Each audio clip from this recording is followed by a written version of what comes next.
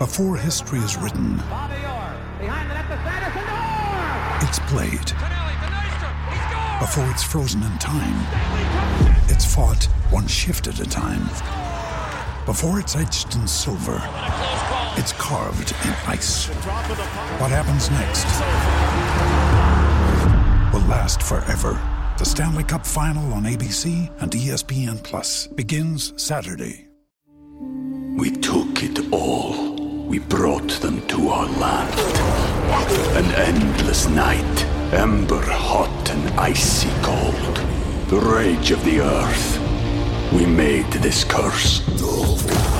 Carved it in the blood on our backs. We did not see. We could not, but she did. And in the end... What will I become? Senua's Saga. Hellblade 2. Play it now with Game Pass. Hey everybody, this is Kyle Veet, host of the Ozark Podcast. If you like the Southern Outdoorsman podcast, we have a show for you. We sit down with local outdoorsmen of Arkansas, Missouri, and Oklahoma to talk all things hunting, fishing, conservation, history, and culture in the Ozark Mountains region. Just like the outdoorsmen who live here, we follow the seasons and interview regional experts to discuss the pursuits of hunting turkeys, bears, and whitetail, as well as the science behind their conservation. Join me and my co-host Kyle Plunkett every Wednesday, and make sure you subscribe so you don't miss an episode.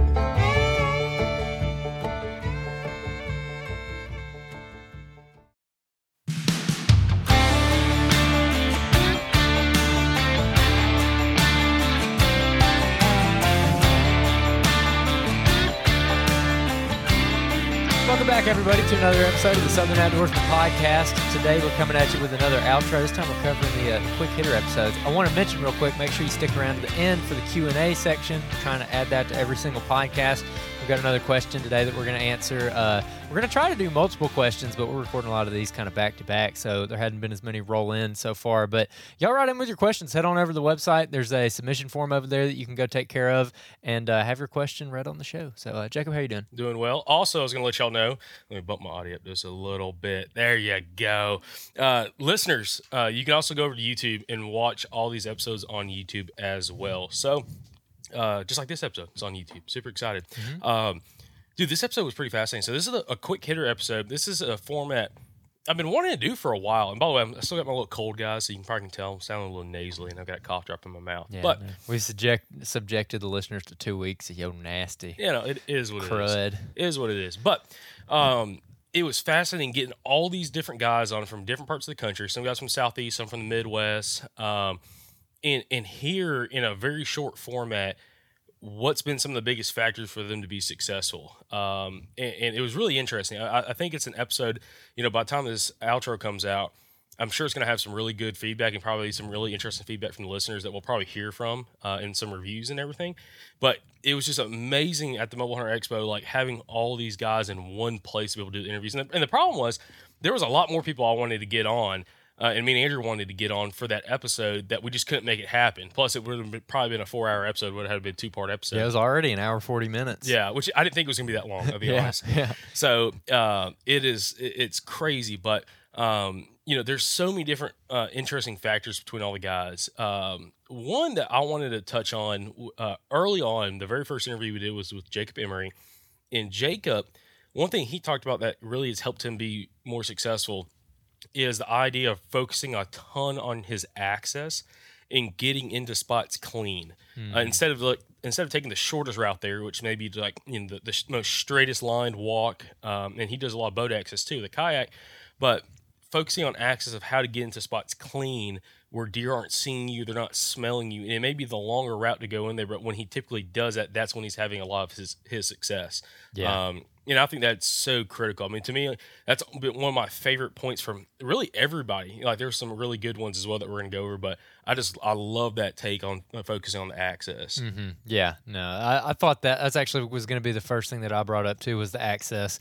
That's a common factor with a lot of guys that we talk to, but Jacob Emery actually ended up showing me where he's killed a couple bucks and the access that he took to get to those spots, and it was fascinating, honestly.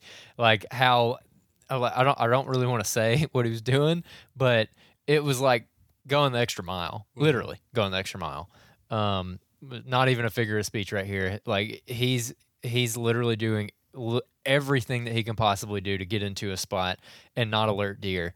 And, it goes back to what we talked about last week with Scott Seals and his access for those early season feed trees where he's coming through the pine thicket, and his access is kind of everything for that hunt too. Mm-hmm. And when you think about it, that's how it is for every single hunt every time you go. I mean, outside of maybe some rut hunts where maybe you're just catching a completely random cruiser buck, who's just kind of crazy with the rut.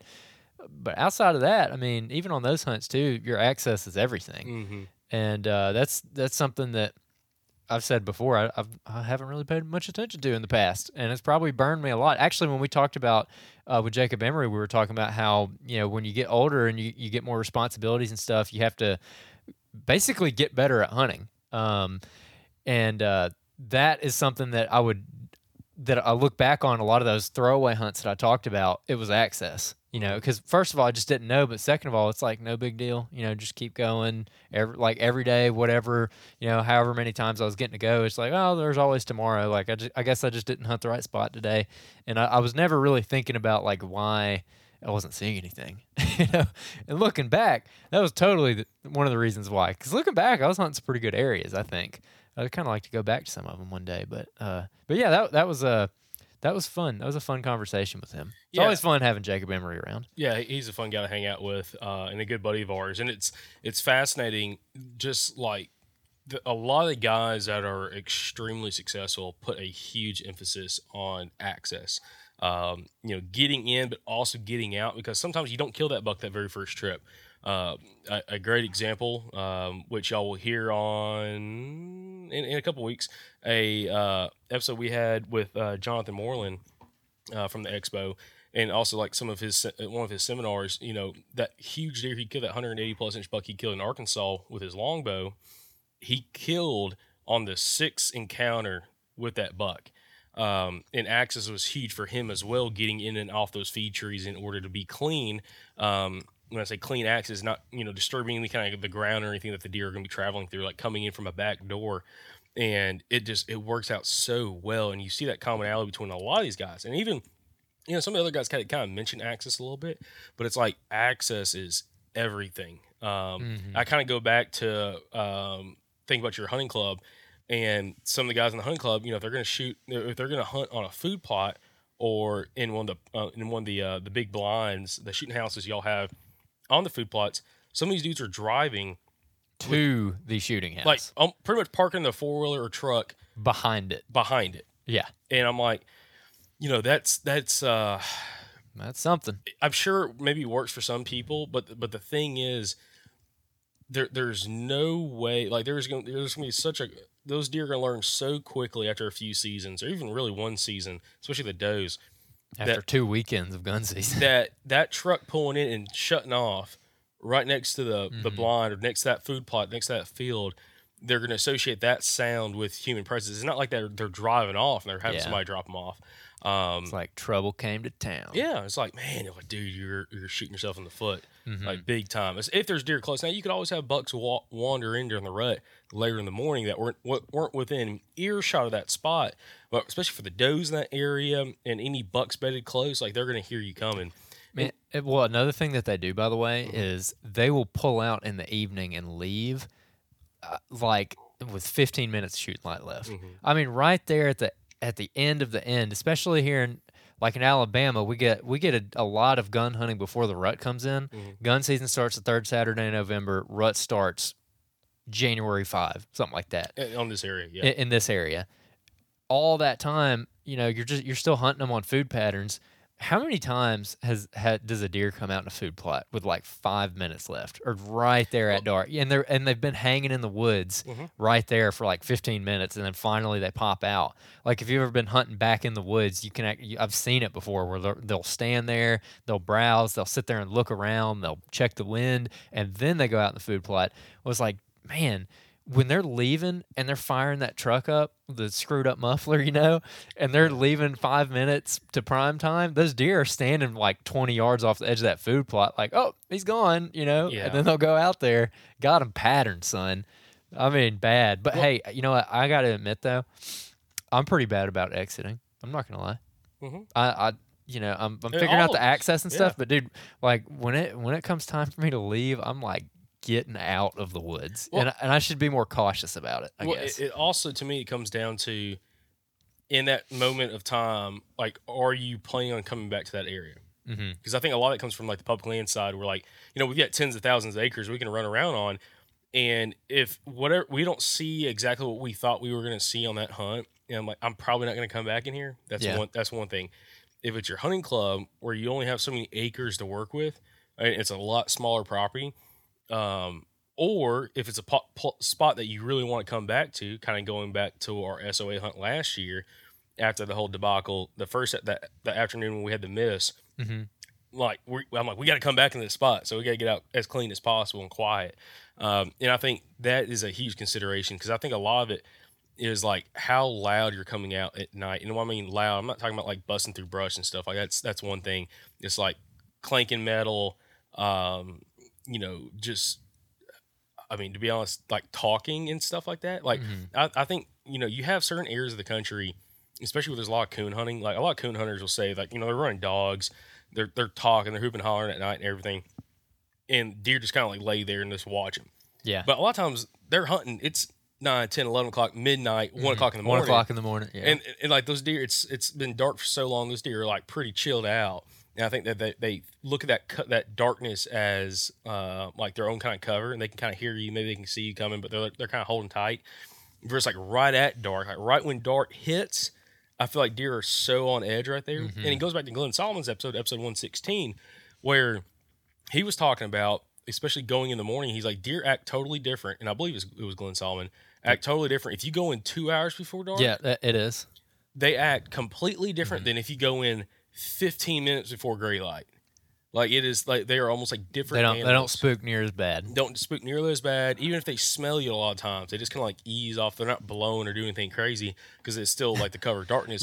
Yeah, you remember it wasn't that long after we interviewed him, we were up in North Alabama on that hunt we're doing again this year, and that was when me and you took the death march to the backside of that swamp, and we were walking back in there, I mean, like 3:30 or something. Oh, we were walking past deer I mean, like, to go find more deer. yeah, we walked past quite a few deer. But that was my point. Like, we had just interviewed him, and we were like shining all these deer in our headlamps, and they just like let us walk right by them. Yeah, like- within 40 yards. Yeah, and I think one of them was a buck that we saw at a distance, and he kind of eased back away. Yeah. But yeah, it's not like they're blown or anything. So anyways, that's just kind of comes back to the axis as well. And that's one reason, dude, there's been so many times. Like, there was a time last year, and I got stuck in the stand, or stuck in the tree, because I had a buck just below me. He wasn't a shooter, but he was a really nice 3-year-old. I just knew that there was something a lot bigger there, and I already killed the 2 bucks. And actually, maybe I hadn't killed those deer yet. No, I hadn't killed those deer yet. Anyways, but I knew that there was a really good deer in the area, and he fed below me, like within, like at the base of my tree, and within 30 yards of me, up until like an hour after dark. And finally, there's a couple of reasons I sat in the sand. Number one, forgot my headlamp. Okay. Yeah. Actually, I didn't forget it. It was dead. So like there was no way to get down. And I had my phone, and I had a flashlight on my phone, but my phone was on like 8% battery. And I wasn't terribly far from the truck, but I'm like, I had to walk through some pretty gnarly stuff to get back. And I'm like, I need to save that light as much as possible. But that deer, I mean, dude, it was 30, 40 minutes after dark. Like our buddy Zach and them, Yep. I could hear them. I could see them with their flashlights walking back to the truck, because I could see where they were like coming from. And I was like, and this buck, and I watched this buck the whole time. So this buck, that was kind of cool. I watched the buck below me, like clearly hear them coming. He could see their lights and stuff. And they got probably within maybe 150 yards of us, not crazy close, but we could see him. I could see him. The deer could definitely see him, the light. And he just kind of stood there and just kind of held his ground, like kind of looking at him, a little head bobbing.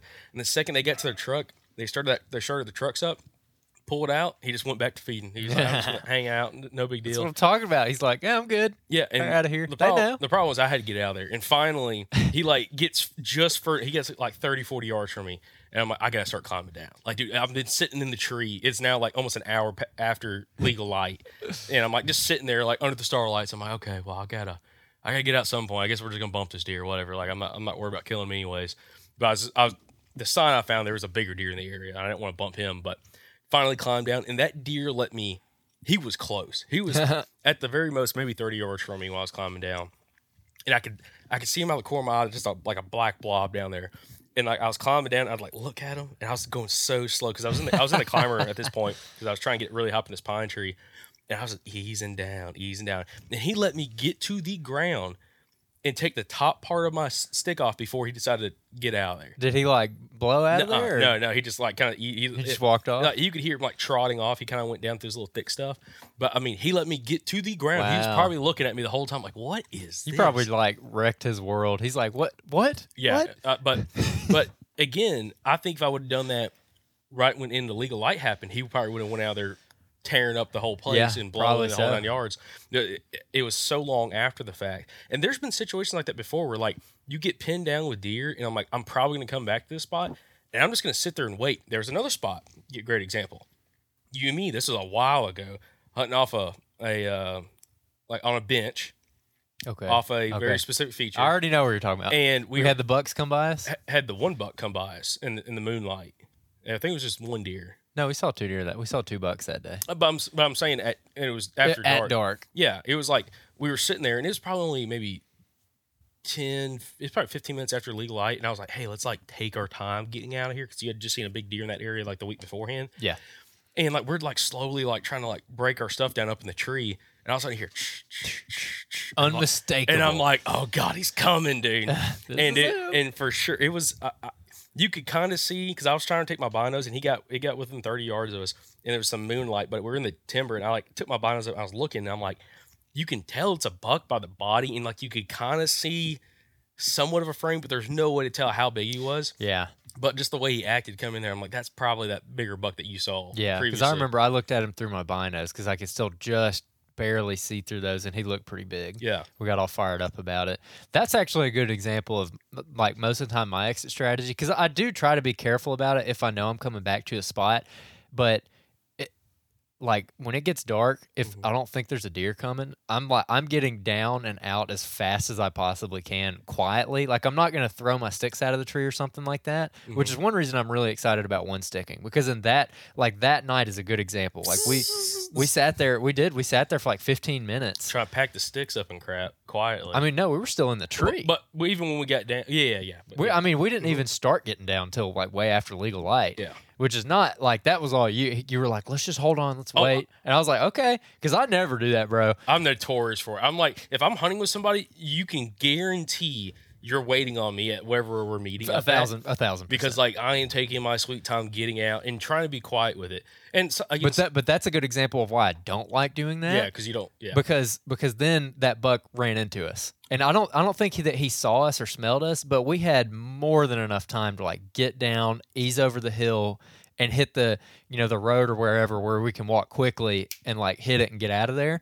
And now we've lingered long enough that now he did run into us, and it's after dark and stuff like that. That's why I like with the one sticking, exactly like you're talking about. You get up there, you're like, all right, I'm done. Zip the bow down, freaking rappel out of there, gone. You be gone. You're just done. You're out of there. Yeah. You're not having to linger because I just hate like lingering in the spot because it's like if I'm hunting that spot, it's because I think deer are going to show up there. And usually I'm right, especially now that I'm starting to like, kind of come into my own with it. And if they didn't show up before shooting light, they're dang sure showing up after shooting light, So it's like, let's get out of here. Let's not hang out in the area or whatever. Yeah, for sure. And like that is a huge advantage, I think, with trying to do the one stick this year because I just got mine back from Michael Pike. Got to meet old Michael Pike again. Long time he's listeners. alive. Yeah, he's alive. A lot of listeners will remember Michael Pike. Yeah, he used to do a ton of the podcasts with us, and it was like almost nearly every week was as a co-host with us. Yep. I got to go meet with him. He's about to do a whole Western tour this fall and like this summer for like ever how many months he's going to be traveling. He's going to go all around the West. But anyways, he's had my one stick for a while because I've never even used it. Like I bought it, never used it. Yeah. And it's one of those Catalyst outdoor ion sticks. They only made like 50 of them. You got a collector's item. Yeah, people are calling like the unicorn because they're so hard to Jacob find. will sign it and sell it to you for $1,500. It's not actually. It's a little crazy off of what people are selling them for, but people are selling. What are people selling them for? $600. Greg Staggs was telling me $600-$700, and they were new. Wow. They were new for $750 Or I'm sorry, they renewed for $375 or something like that. Yeah. I haven't even really looked. I've seen it once, but you brought it over. It's 100% like one. If I remember right, it's 100% one piece. The whole thing's machined, like the whole thing. Why'd they quit making them? Just so expensive? I think they just went out. I don't know if they closed business or what, because they made some other sticks too. They made like a stick called like the Buffalo. That was a 100% machine stick. Yeah. They were like, yeah, it's crazy. But anyways, well, after I get my arrows, I'm getting a Ultimate one stick. Yep. So. But anyway, the that is I think a huge advantage of when you're talking about access and getting out of a spot clean and quickly. That one stick is pretty freaking sweet, I think, for the rappelling aspect and getting out of the tree super fast and be able to get down on the ground, pack your crap up. You're not packing a bunch of sticks. You got one stick and your aider. You wrap it up, throw it on your backpack, and you run. And, you're gone. And you get out. So like that will tremendously help me move quicker. Yeah. Oh my gosh. In the dark. Yeah. At least you own up to it. Yeah. Mary, you're waiting on Jacob no matter what. It doesn't matter if you gotta go eat, you gotta go whatever. I mean, whatever's going on. Like on the SOA hunt this year, we were like what? 2.5 hours late getting back to check our deer in. Hey, listen, we kill stuff. That's that was there. I called the biologist. We were supposed to be there at noon. It was like 11:58, and we were still on the bottom with 2 dead bucks. And a broken game cart. I was like, dude, I'm sorry, we ain't making it. Yeah, that's the crazy thing about that hunt. They made you bring them out whole. And I'm like, well, we got there and they were like, why didn't y'all gut them? I was like, well, thanks. Well, yeah, from the conversation we had, like they wanted guts and everything in them. Yep. I'm like, dude, like, I mean, they weren't giant like body deer or anything, but thank God. Could you imagine if they were both like 210-pound deer? Oh yeah. My God, we'd still be there. Yeah, I would have died in that bottom. I'm like, how do we get a truck really close to the winch line? Oh, and just start pulling. Gosh, that sucked, man. So, that was a pretty terrible drag out. That was one of the worst ones I've had in a while, and they were with these like smaller body deer and on a cart. We broke the freaking cart. There was a time because there was so much deadfall we had to go over. I'm like, I think we could have freaking just drug them out one by one and just like, you grab an antler, I grab an antler, and just start pulling. And I think we could have done it quicker. The freaking easiest thing to do would have been freaking string them up on a pole and carry them like that. Paul Padera style. That's what we should have done. Yeah. Looking back, I don't know why we didn't do that. Well, there was plenty of dead crap laying around that probably would have held it up. A lot of dead cedars and stuff. Maybe. Yeah, that would have been interesting. Hindsight's always 20/20. Hindsight is 20. Never doing that again. But back to the episode. Oh, we'll definitely do it again. What are you talking about? I mean, we're gonna kill $2 again, but I ain't freaking using a janky Academy Outdoors freaking game cart that breaks. Part of that was our fault because we were idiots and tried to put both bucks on it. That didn't work. I thought it would hold. I'm like, they're not that big. It made it 12 feet. Then it broke. I'm like, it should hold, but I clearly did not. Very distinct sound of like a pin popping or something. Yeah, like and you're like, you looked and then it's like just drag like the back because a game cart kind of looks like a V, and like all of a sudden the back half of it's dragging on the ground. I'm like, son of a gun. I'm like, oh crap, like this sucks. Gosh. Then we're like, oh crap, okay, go find ratchet straps, and like had it like out to like tie crap up and. I think we even used we used ratchet straps, and we used our cam buckles. Yeah, cam buckle straps. Yeah. Yep. From the tree stands. And like had it cinched up. Yeah, that's with a carabiner. Yeah, that was stupid. Yeah. Gosh, that was stupid. But anyways, another thing I liked from this episode was we just talked about one sticking. I like talking one sticking with Greg. That was fun. Mm-hmm. Pretty insightful, like seeing his pack set up and him explaining how he does stuff. That really got my wheels turning, which we've had a lot of folks write in saying we should try one sticking. And we met a couple listeners at the show. One guy who sent us that picture last year of him, he was like, I think we were talking about climbers, and he was like, hey, y'all really need to try this. And he sent us a picture of one of his setups where he's over this giant cutover. And I mean, he was like way up this tree, and he's like, "This is why I one stick." Well, I met that guy at the show and ended up talking to him about it. The group of 3 guys. Was it one of those dudes? I think it might have been because he looked familiar, like one of the guys. It might have been. I don't know, dude. Okay. There's so many people, but I talked to that guy who sent us that picture, but I remembered the picture distinctly. Yeah, and that actually, the one sticking thing actually ties into what another. What? No, I was going to say with the one sticking thing, the issue we've always ran on clear cuts. So one of the reasons, guys, we use climbers at certain times of the year during rifle season is because if we're hunting like clear cuts or like big openings like that, or like just dead timber, like I can't get high enough with 4 climbing sticks in order to like be able to see down into that stuff. So that's why we use climbers and try to find like a big pine tree. Typically it's a pine tree. On the edge, and you have to climb up it and adjust the platform like literally 3 to 4 times. Like I had one down in South Alabama and I had 2 60-foot pull-up ropes. I've told this on the podcast. I had to tie them together to pull my stuff up. And I rough measured it off. It was like 43 feet to the platform that I was climbed up this pine tree. Had to adjust the platform up 4 times on the way up. Very sketchy.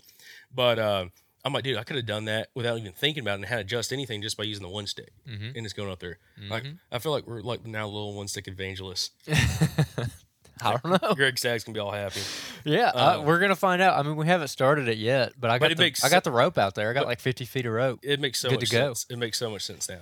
Like, Yeah, I mean, it does, and it ties into what another common thread with several of our guests was control what you can control, basically. oh, That I thought that was a good one. well, another thing I was gonna say with the one stick, unlike a climber, like say there's like one of those trees on the edge of the clear cut that you want to hunt. Oh, Instead of like having to have a clean straight tree, you could get in a tree with a ton of limbs, even with the one stick, and still get 35, 40 feet up. And I'm like, that is amazing. Like, dude, that is like, that's it. I immediately thought of like 3 areas where that would really come in handy. Because there's been areas I'm like, dude, I can't get a climber in here, and I can't get high enough with my 4 sticks. There's or some whatever. spots at the club like that. Oh, You know where I'm talking about, probably. But there's a probably. couple spots at the club that, man, that last hunt of the year that me and you did down in the river bottom. Because I looked down in the river. not the river bottom, but the creek bottom where it's all mulch down there, where you hunted basically the clear I cut. found a white oak I climbed really high with the climber, but I couldn't get in the tree I actually wanted to get in. It's one of those situations where there's like one tree that is like perfect, and you're like, that's the one. But there was too many limbs on it. Yeah. Couldn't cut them. And I had to end up getting in a tree like 25 yards away. And that was the only straight one. if you had the one stick, If I had the one stick, I'd have shot up that bad boy. So we're going to try it this year. yeah, We're going to try it. Yeah, that's awesome. Greg Staggs, that was fun talking to him again. Because you've never met Greg before. I've never met him in person. We've had him on the podcast 3 times at least. Something like that. Never met. That's the beauty of the Mobile Hunters Expo, baby. Yeah. That's why you should go to the Yeah. Mobile Hunters Expo for sure. What was your thoughts on some of the things that Hunter Hogan brought up in his episode, talking about like the idea of I talked to him a little bit about the competition archery side, but the idea about like if I remember, We talked a little bit about observation sits. well, it's like observation sits, but like truly trying to like work your way into a spot and not like guess. Like, his hunting style is very different from what we deal with because he's in the Midwest, hunts a lot of states in the Midwest. I guess the only southern state he hunts, and Andrew won't classify as southern, is Kentucky.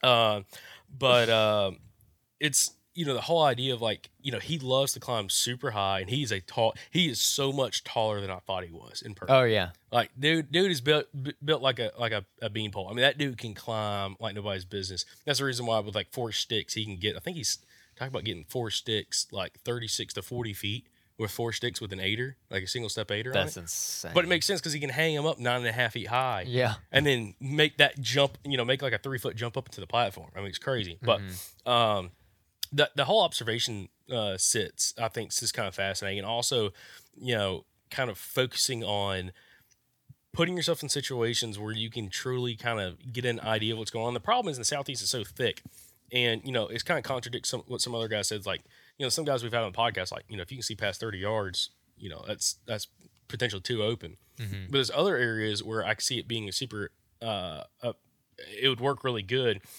especially around, clear cuts, power lines, stuff where you can see for a really long ways, but you've got to climb pretty high up in order to see like over that next little ridge or across that little valley or whatever.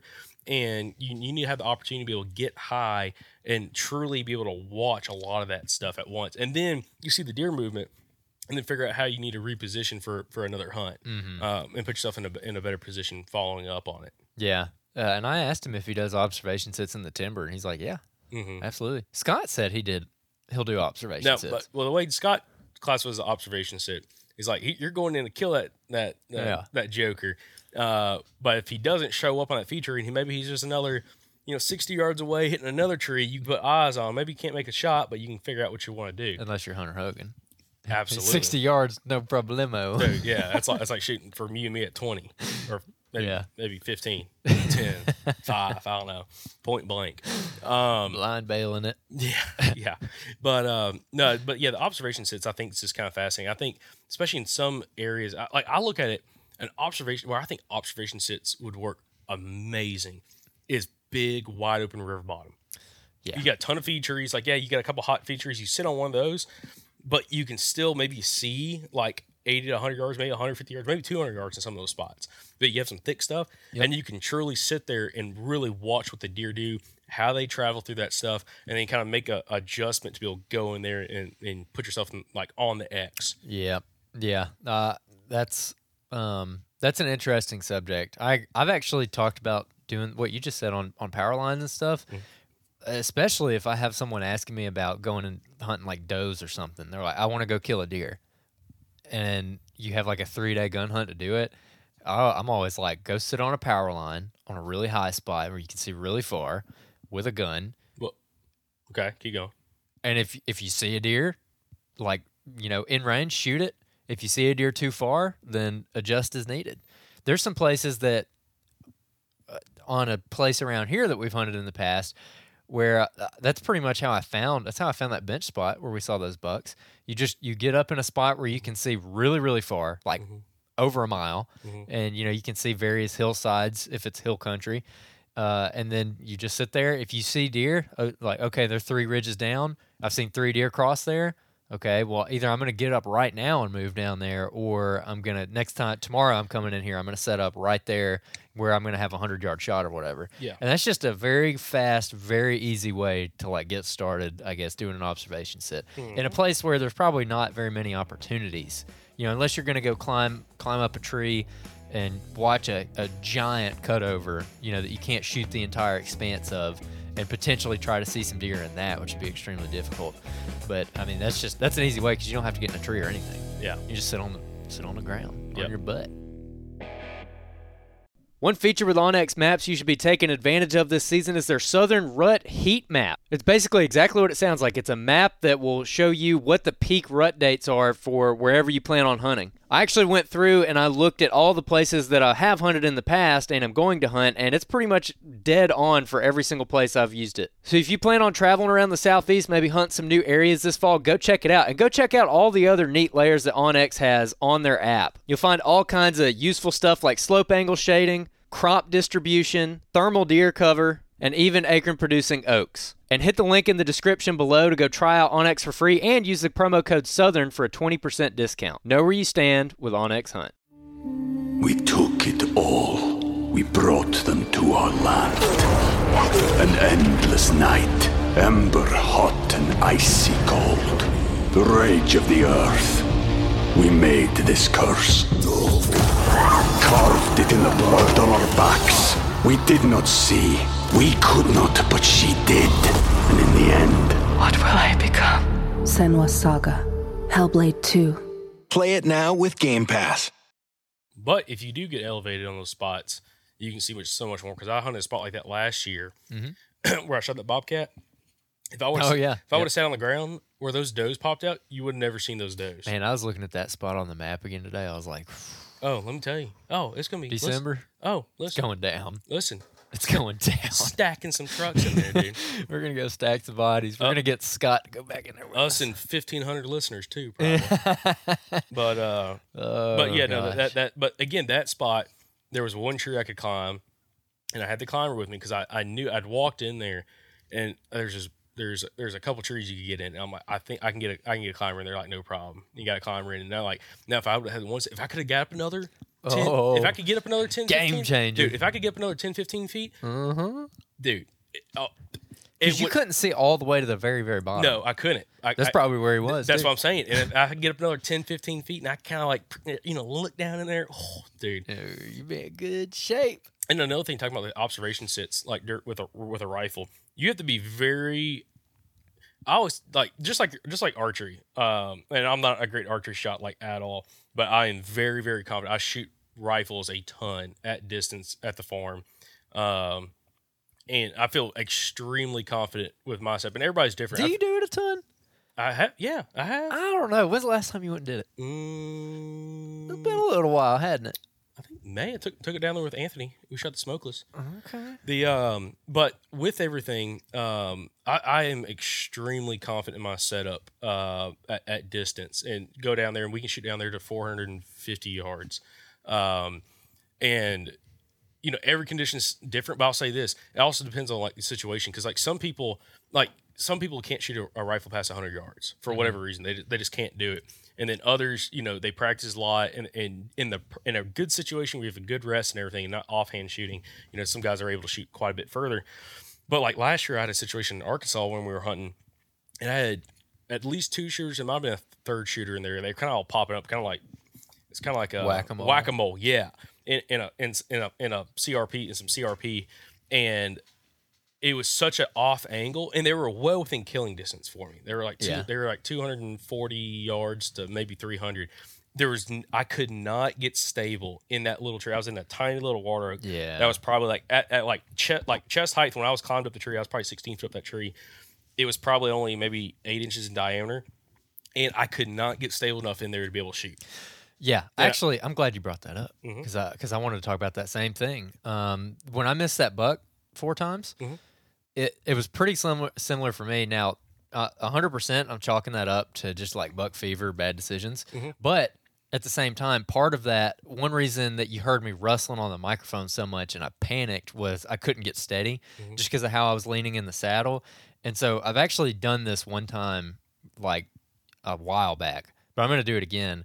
Or I'm just going to go to the club and I'm going to do it when I'm practicing the one stick. I'm going to go out there. I'm going to bring my freaking 22 and I'm going to climb up in a tree and just shoot out of the saddle with the 22 as practice with the rifle. And I'm going to practice shooting at those odd angles because that's such a unique like situation that like you're not going to go to the gun range, you know, and freaking tie up to the edge of a bench or whatever and hang off of it and try to shoot. Sure you could. I guess you could. You'd get some range master. I don't know, man. The range master at our local range would come down there and like kick you in the nuts or something if you did that. One of them was pretty cool. I think he'd be okay with it. If you told him what you were doing, if it wasn't too busy. But when I first got a saddle, I did that, and it was quite helpful actually. You could do the same thing, just dry firing too, actually. But you know, if you wanted to actually shoot some stuff, you got to set some targets up, shoot a 22 out of there. You're not burning $85 worth of ammo. You know, it's something kind of simple and easy. But that wraps back into the control what you can control thing. And that kind of spoke to me from two different angles because, like you, I'm very, very confident with my rifle. You know, I had some instances last year that were unfortunate, but I mean, I'm still. It didn't really shake my confidence at all with the rifle. Like, if a deer steps out, you know, and especially if I've got a good rest, like I'm very confident with that thing. But with the bow, that the archery equipment, I'm not as confident with at all. And we've talked about it before. Like, we kind of bow hunt to get to gun season around here. Like, we both really enjoy gun hunting, but I think we're going to go a little bit harder at the bow hunting this year. We're going to do like a big early season hunt, and we're going to try to make it happen. And part of that for me is getting back very confident with my archery equipment because I used to be really confident with it. And then I've gotten out of it a little bit, to be honest. I mean, I bow hunt. I killed 2 deer with a bow last year, but it's not a priority anymore. So I'm going to try to make it more of a priority this year. I'm going to try to get more proficient with that and control that because I can control it. The awkward angles out of the saddle with the rifle, I'm going to try to control that. I'm going to practice that. And the one sticking, that's going to be another thing. And then also your entry, your exit, all the things that we're talking about, it's all stuff you can control. And that's something that came up with, I don't even know how many of them, but several of the people that we talked to, and a lot of the people that we talked to off the record too. It came up time and time again. Is there's a certain level of unpredictability with deer where you don't know what they're going to do, but you can 100% control what you do. So you better make sure that you don't screw it up when the deer actually does the thing that you want him to do. No, but by the time we're doing this recording, have you gone back and listened to the whole interview? I mean, outside of editing it, no. Okay. So one I wanted to bring up, and we're going to do a full-length episode with him. It's a past guest, Carl Brown from South Carolina. Oh, yeah, I haven't really heard Carl's. So he was on episode, it's one, actually I'm going to look it up real quick, because it's a really good episode from like how he hunts in like the coastal plain area of South Carolina. But Carl, when I asked him, like, what was one of the biggest factors for you to be, like, had the consistent success that you've had in your home state of South Carolina, he typically kills, like they get $5 a year in South Carolina. He typically is pretty close to hitting $5 every year. Okay. And a lot of them public land. He does hunt some private land too, like urban areas that he has access to, just from like clients of his. But with that, the factor that he brought up, he's like, one of the biggest factors for him and where he hunts is the art of going in blind and always moving around, always going to the new locations. He's like, and he gave an example in the podcast. He's like, we go into one spot, we may see 20 deer. Yep. Okay. If I go back to the same spot the next day or even like a week later, I'll see half that. Next time I go in there, I'll see half of that. He's like, every time I go back in there, I just see less and less deer versus the first time I go in there. I've had the opposite be true of that, though. Just a caveat. Yeah, it can. But I'm saying where he's at and what he's personally seen, that's been like, his factor. Yeah. And he's hunting extremely thick. I mean, just some really crazy stuff, to be honest. Yeah. Kind of this coastal plain area with tons of palmettos. He's like, we were talking about, he's on another episode that's going to come out here in a couple weeks. And he was talking about, or the guys that were sitting on the panel with us talking about finding scrapes and rubs and all this bucks on. He's like, how are you guys doing that? He's like, I can't. He's like, you don't find that where I'm at typically. Yeah. Especially in the palmettos, because the palmettos go from your ankles all the way up to above your head. So when you're walking through, you can't see where your feet are at, and you typically can't find rubs very easily, and you really typically find scrapes very easily in that stuff either. Yeah, it's some crazy stuff. Yeah. I feel like there could be a remnant population of like velociraptors in there that we don't know about.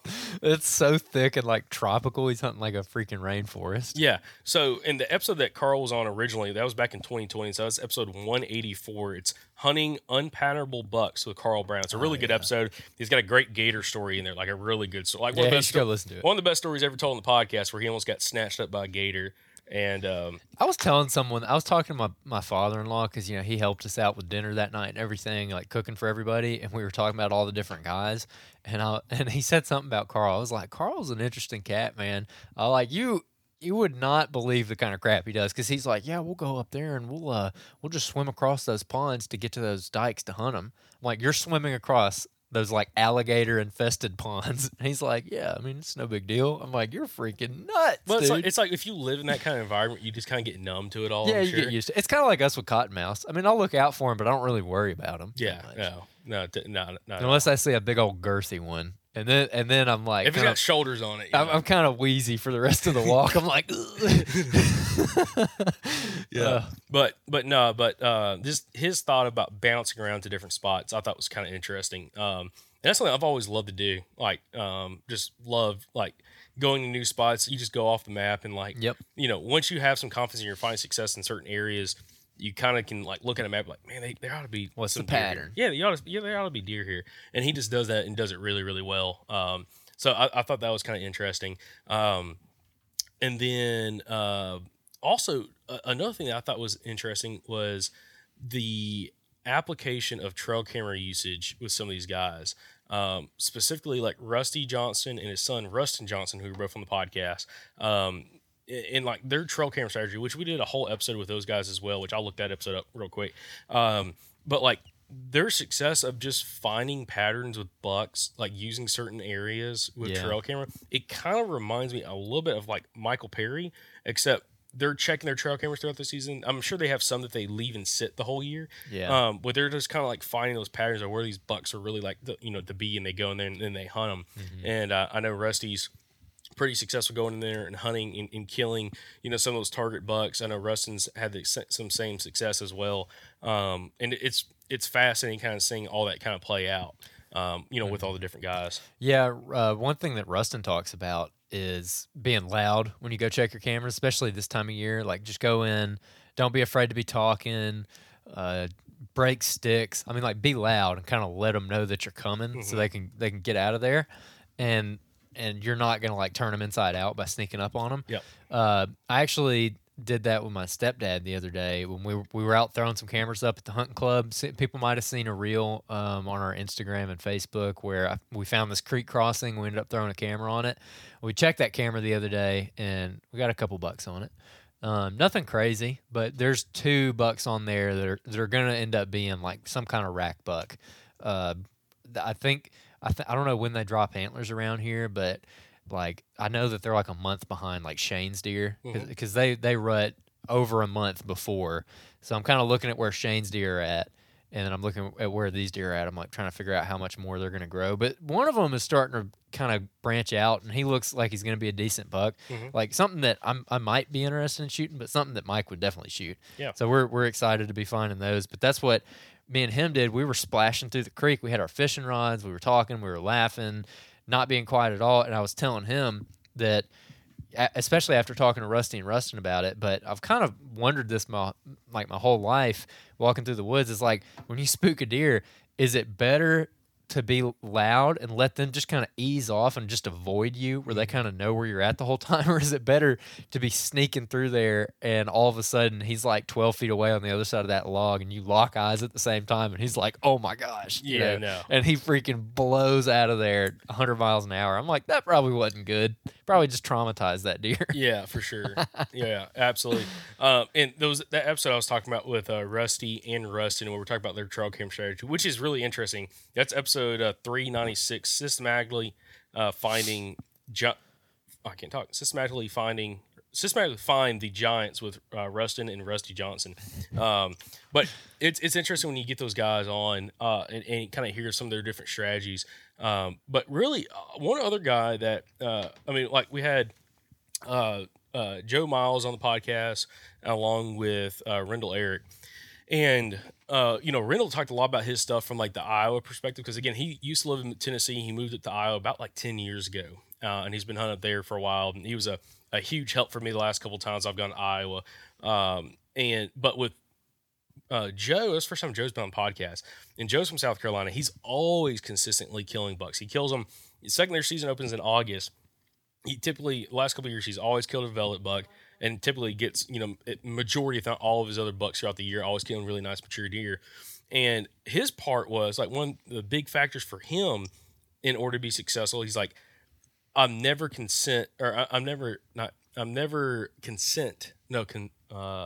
word? You can do it. He's never, God, mine's gone. Oh, you lost it. I'm trying to, it's on the tip of my tongue. What's the gist of it? Like he's never okay with just what he has. Never complacent. Never complacent. That's the Got word. it. Never Got complacent. Golly, what would you do without me? Yeah, I don't know. But he's never complacent with the properties he has because he hunts a lot of private farms, and some are really small acres. Like he talked about, one's like 40 acres, like off the side of his office, and others are quite a bit bigger than that. But he's never complacent with it where. He's like, at any point, one of those farms could get sold because there's a lot of it seems like a lot of them, like he's not leasing them. He's just like knocking on doors and getting permission. Yeah. So he's like always consistently trying to find more and more properties because you never know when something's going to get taken away from you. Like it gets sold, they lease hunting rights, something happens. And I thought that was kind of interesting too. And again, that could be from a couple different perspectives. If you're in a hunting club, you probably really don't have to worry about it because you're probably just going to be in one club. But if you're leasing property, you never know, like maybe you just can't afford the lease price as it goes up every year. Or if you're leasing it through a private individual and they go to sell it, like so many things could happen. Or they come clear cut your property and you don't like hunting clear cuts, which happens all the time during deer season. Always kind of looking at the next best thing. And especially from a public land perspective, you never know what could happen with that ground that you're hunting on, especially like what we do in Alabama, where some of our public land is getting sold off because it's through these crazy, stupid leases that the state did with timber companies. So we're losing a lot of public land. So like constantly be like looking at other opportunities and where you can find other opportunities to be able to go hunt, whether it's public land, whether you're private knocking door access, whether you're leasing stuff, whatever. Mm-hmm. And I thought that was a really good point that really I guess it's kind of overlooked a lot of times. Yeah, stack the deck in your favor. Even if you have a pretty good property, you don't know what could be on that next property. I mean, that's what we do. I mean, this property down the road from us that we hunt, I used to think it was trash, and now that we're a little older, a little bit better, I realize that it's actually really good.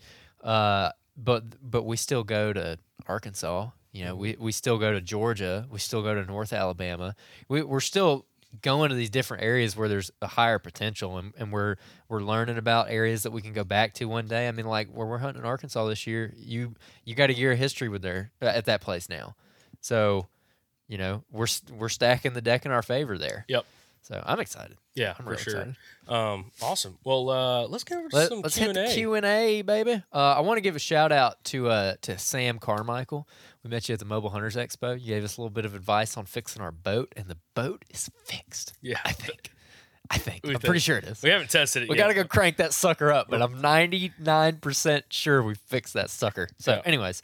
So real quick, so for this Q&A section, we're trying to do these Q&As, answering some of the listener questions on these breakdown episodes, these outro episodes. Andrew, how can guys submit their Q&A questions so we can use them on future episodes? Then go to the southernoutdoorsman.com. There's a Q&A page. So you'll see it. Go to the website. You'll see the Q&A page. You go there and fill it out. Fill out a Q&A form. And that's the easiest way to do it. You can also drop comments on the YouTube videos, and we will include questions from there. So comment on the YouTube video of this podcast or write in with a Q&A at the website. Either one works. All right. What's up, guys? My name is Matthew Brady, and I'm from Central West Alabama, and I plan on heading up to Illinois in November and have a few questions. You said Illinois. Is that not right? Illinois. Illinois? Yeah. We spelled it Illinois. I know, but that's a fun. Anyway, sorry. Also, That's how we say it in Alabama, so get over it. Okay, go on. Sorry. I have a few questions. I'm a longtime listener and enjoy your content. The first time I went to Illinois, I tagged out on a 120-inch 8-point on my second sit. It was my first public land deer, my first archery buck, and my first time hunting out of a tree saddle. Cool. What a stud. I'm headed up there again this year and looking to target a 140-inch buck. I'm going to be using kayak access from a ramp. The creek flows up through a quote-unquote hard-to-access by foot area surrounded by a swamp on one side and ag/timber on the other. The creek has oxbows, there's no elevation changes, and the timber is mostly consisting of the same big hardwoods. What would you look for going in on the first day? Crossings, transitions, pinches, scrapes, swamp borders. Also, would you worry much about thermals? Thanks. Dude, congrats on the 120-inch 8-point on your first. I mean, that's legit. Awesome. That's awesome. That's super legit. Jacob, what's your opinion on this? 140-inch deer. I'd go back and listen to episode 129, DIYing for Public Land Giants with Greg Staggs.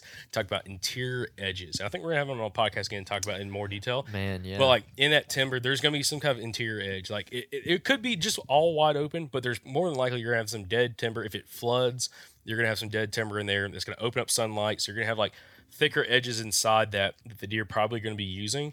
And then also kind of going off what Jeremy Aaron's talked about last couple times we've had him on the podcast from Do It Yourself Hunter on YouTube, the idea of like hunting around like some of those slough heads and everything like that, and finding those pinches that, if a deer is coming from like one peninsula through like, and he wants to go around a slough to say like the main body of some timber, they could swim the slough.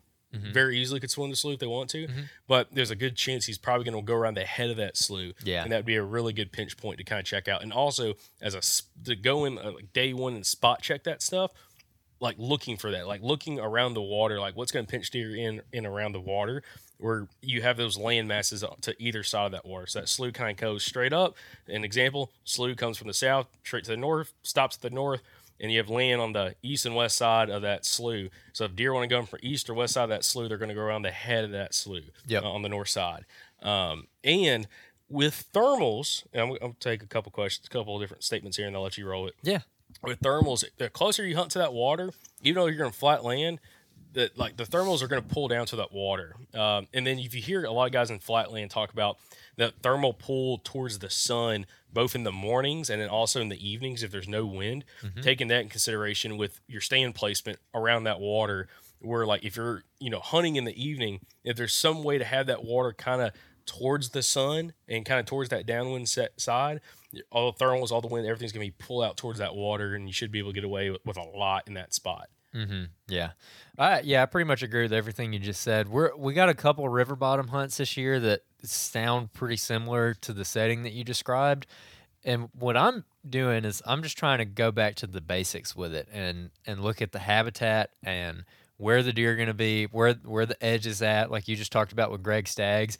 So at the end of the day, if you can find an area that has some diversity in it, that has, it sounds like you got a swamp, timber, agriculture. There's probably some other like smaller variations within that, you know, like maybe this is a cattail swamp and then this is more of like some other kind of swamp over here. Just whatever. Dead trees like you talked about. Look at all those different edges, find where all those edges come together, and then go in there and look and see where the pinch points are within that. Yeah, you're looking for the bottlenecks in that kind of country. I mean, another guy that's done really well in that kind of habitat's Jacob Emery. We just did a... Actually, this sets up exactly like a spot Emery showed me on the map. Yeah.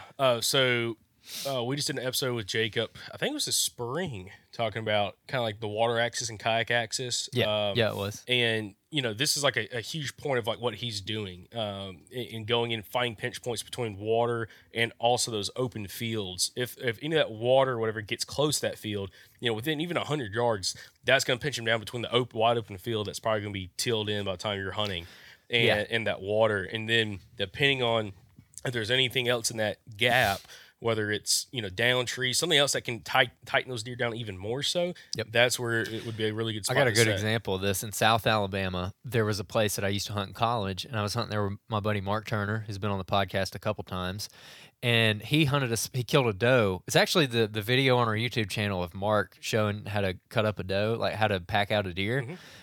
It was that doe. It was in that spot. We probably show a little bit of the habitat if you want to go look at that video on our channel. But I didn't realize how much open fields and stuff funneled deer because I didn't come from that kind of background, like hunting that kind of place. But that place was an example of that, where you had two fields. There's a little SMZ between them, basically, and then you had open water. And where those two fields came to the corners right before they got to the open water, those deer were swinging around the backside of those fields, and you had a pinch where they were having to walk basically a 100-yard gap between the edge of the water and the edge of the open field. And then on top of that, though, because we're bow hunting, there was 2 or 3 big fallen trees, and Mark was hunting 20 yards off the nose of one of those fallen trees, and those does funneled right around the front side of that fallen tree. So you're kind of looking for the spot in the spot. You're looking for the funnel in the funnel in some of that as well. So, like, is there a fallen tree? Is there a big root ball? Is there, you know, a random little, you know, deep spot of water in there? You know, like a little old slough or something like that. And that's how you take those bigger pinch points and narrow them down to make them a little bit more huntable with archery equipment. So, yeah, definitely go listen to the Greg Staggs episode, though. That's a great one for that. Yep. The interior edges, that's it. Because if there is like a big swamp right there and the deer are out in that swamp and you got some kind of edge coming out of it, actually in this Monday's episode, I described a spot like that with Greg where we have a spot we're going to hunt. There's some marshes in it. There's some beaver dams going across those marshes, and that's like your edge within the edge, and the deer are just, by the way, tunneling out of it. By the way, the details we gave on that scouting episode, had a listener message me exactly where we were at. Oh, really? Yeah. Wait, what, the scouting episode? Where the boat didn't work? No. Who was it? I'll tell you later. Dang. What did we say? Too much. Yeah. Like the spot we scouted or the boat ramp? Right, pretty much there. Yeah, that area. Okay. Hey, bro. Yeah, if you're listening, you want to hunt with us in January? Yeah, you got to be more secretive, dude. Oh, what tipped him off? Did he say? Everything. Okay, that's not helpful. I mean, I'll tell you afterwards. Oh my god. Yeah. Whatever. Hey, we got some smart listeners, man. You're gonna have that. I mean, that's the reality of having a hunting podcast. That's what I'm saying. We're gonna have 1,500 guys hunting with us down there. It's gonna be a pumpkin fest. It's gonna be fun. No, but no, he had some really good tips though. Really good tips because he's hunting down there a good bit. Okay. Well, shoot, let's have him in camp. Okay. I mean, daggum. Okay. He's already gonna be there anyways, I guess. I don't think we have any new reviews. I think we read them. I think we had some older. I think there was a couple that we just didn't read. Some of those. But yeah, anyways, guys. So like we just did Q&As. Again, you go to the website, submit that Q&A form. I'm sure we can probably put in the show notes. I know last week's outro, I put in the show notes, so that Q&A links there, so you can go and listen to it or go click on it and get to it. All right, I'll read this one and then we'll read you can read the next one. Okay. This one is from Pines and Tines. First and last podcast, 5 stars. This was the first hunting podcast I ever listened to nearly 4 years ago, and it's the last one I will ever need. It has definitely played a huge role for helping me to continue to improve and effectively hunt these elusive bucks here in East Texas. Keep up the great work, boys, and see you in Chattanooga. So, it doesn't have your name on here, but hopefully we got to meet you in Chattanooga, stranger from the thing. So awesome. appreciate that review, by the way, and I appreciate you listening from East Texas. I'd love to find more guests from East Texas. Okay. I would love to. If this is this guy's actual name, this is one of the most epic names in the world. Oh, yeah. It's definitely not, but I love his name. It could be. So, by the way, we are reading Apple Podcasts review. So, if you listen to Apple, which like per our analytics, like 70+% of you guys listen on Apple and Apple products. So, if you go leave us a 5-star written review on there, we'll try to read some of those on some of the future breakdown episodes or outro episodes. So, this is from Timber Maverick. Okay, freaking love that name. I dig it. I love that handle. I get down with that. Yeah. 5-star review, most relatable podcast. This is hands down the best podcast for hunting public. The guests share a lifetime of knowledge and vast array of tactics. Whether you are just beginning to hunt or have hunted for a lifetime, this podcast is for you. I listen most every day. It's informative, entertaining, and funny. Awesome. Appreciate that. Hey, by the way, if you're Pines and Tines, hit us up. I want to know if we met you in Chattanooga. So hopefully we did. Yep. But yeah, send us a message. I'm curious about who that is. Anyways, all right. I guess that wraps it up. You got anything else? No. I was gonna say, make sure y'all tune in for Monday's episode again. That we are working on putting out some absolute banger episodes with extra juice. Okay. Yep. Scott Seal says and our buddy. Oh my God! Oh my gosh, bro! Brain don't work anymore. What? Well, we got some old school Southern outdoorsmen. I'm talking about like long episodes coming out. Yeah, well, so get back to the 2.5 hour ones. Yeah, we've kind of changed some format, guys. So you're going to start seeing some longer episodes where we just try to get in as much detail as possible for you guys. So you have, more to listen to throughout the week. We actually had quite a few requests to start going back to, not leaving a whole bunch on the bone. And definitely some of the episodes coming out are very similar to that. So, yep. Anyways, Josh Hawley. That's who was the one that started the juice. Oh, that's yeah. What I was thinking about. Yeah. So, anyways, but there's some really, really good episodes coming out, guys. So make sure you tune in on Monday for that. And again, just remember, all these podcasts are also going to be on YouTube. So you can head over to YouTube. You can watch all these episodes. I'm sure you'll thoroughly enjoy it. We appreciate the engagement over there, the comments, the likes. Everything's been fantastic so far. Yeah. And guys, y'all have a great week. We'll catch you back here for this coming Monday's episode of the Southern Outdoorsman Podcast. Look, last summer, y'all heard us talk a bunch about the Mobile Hunters Expo. It was an incredible event. A bunch of you guys came out to meet us. We got to talk to, I don't even know how many listeners. If you heard all that last year and you were like, dang, that sounded cool, I should have went to that. Here's your chance. You need to make it to this one. It's June 28th through June 30th in Dalton, Georgia. All right? Giving you a heads up here, so go ahead and mark it on your calendar. June 28th through June 30th, Dalton, Georgia is going to be the 2024 Mobile Hunters Expo. We're going to be there. A bunch of our past podcast guests are going to be there. There's going to be seminars.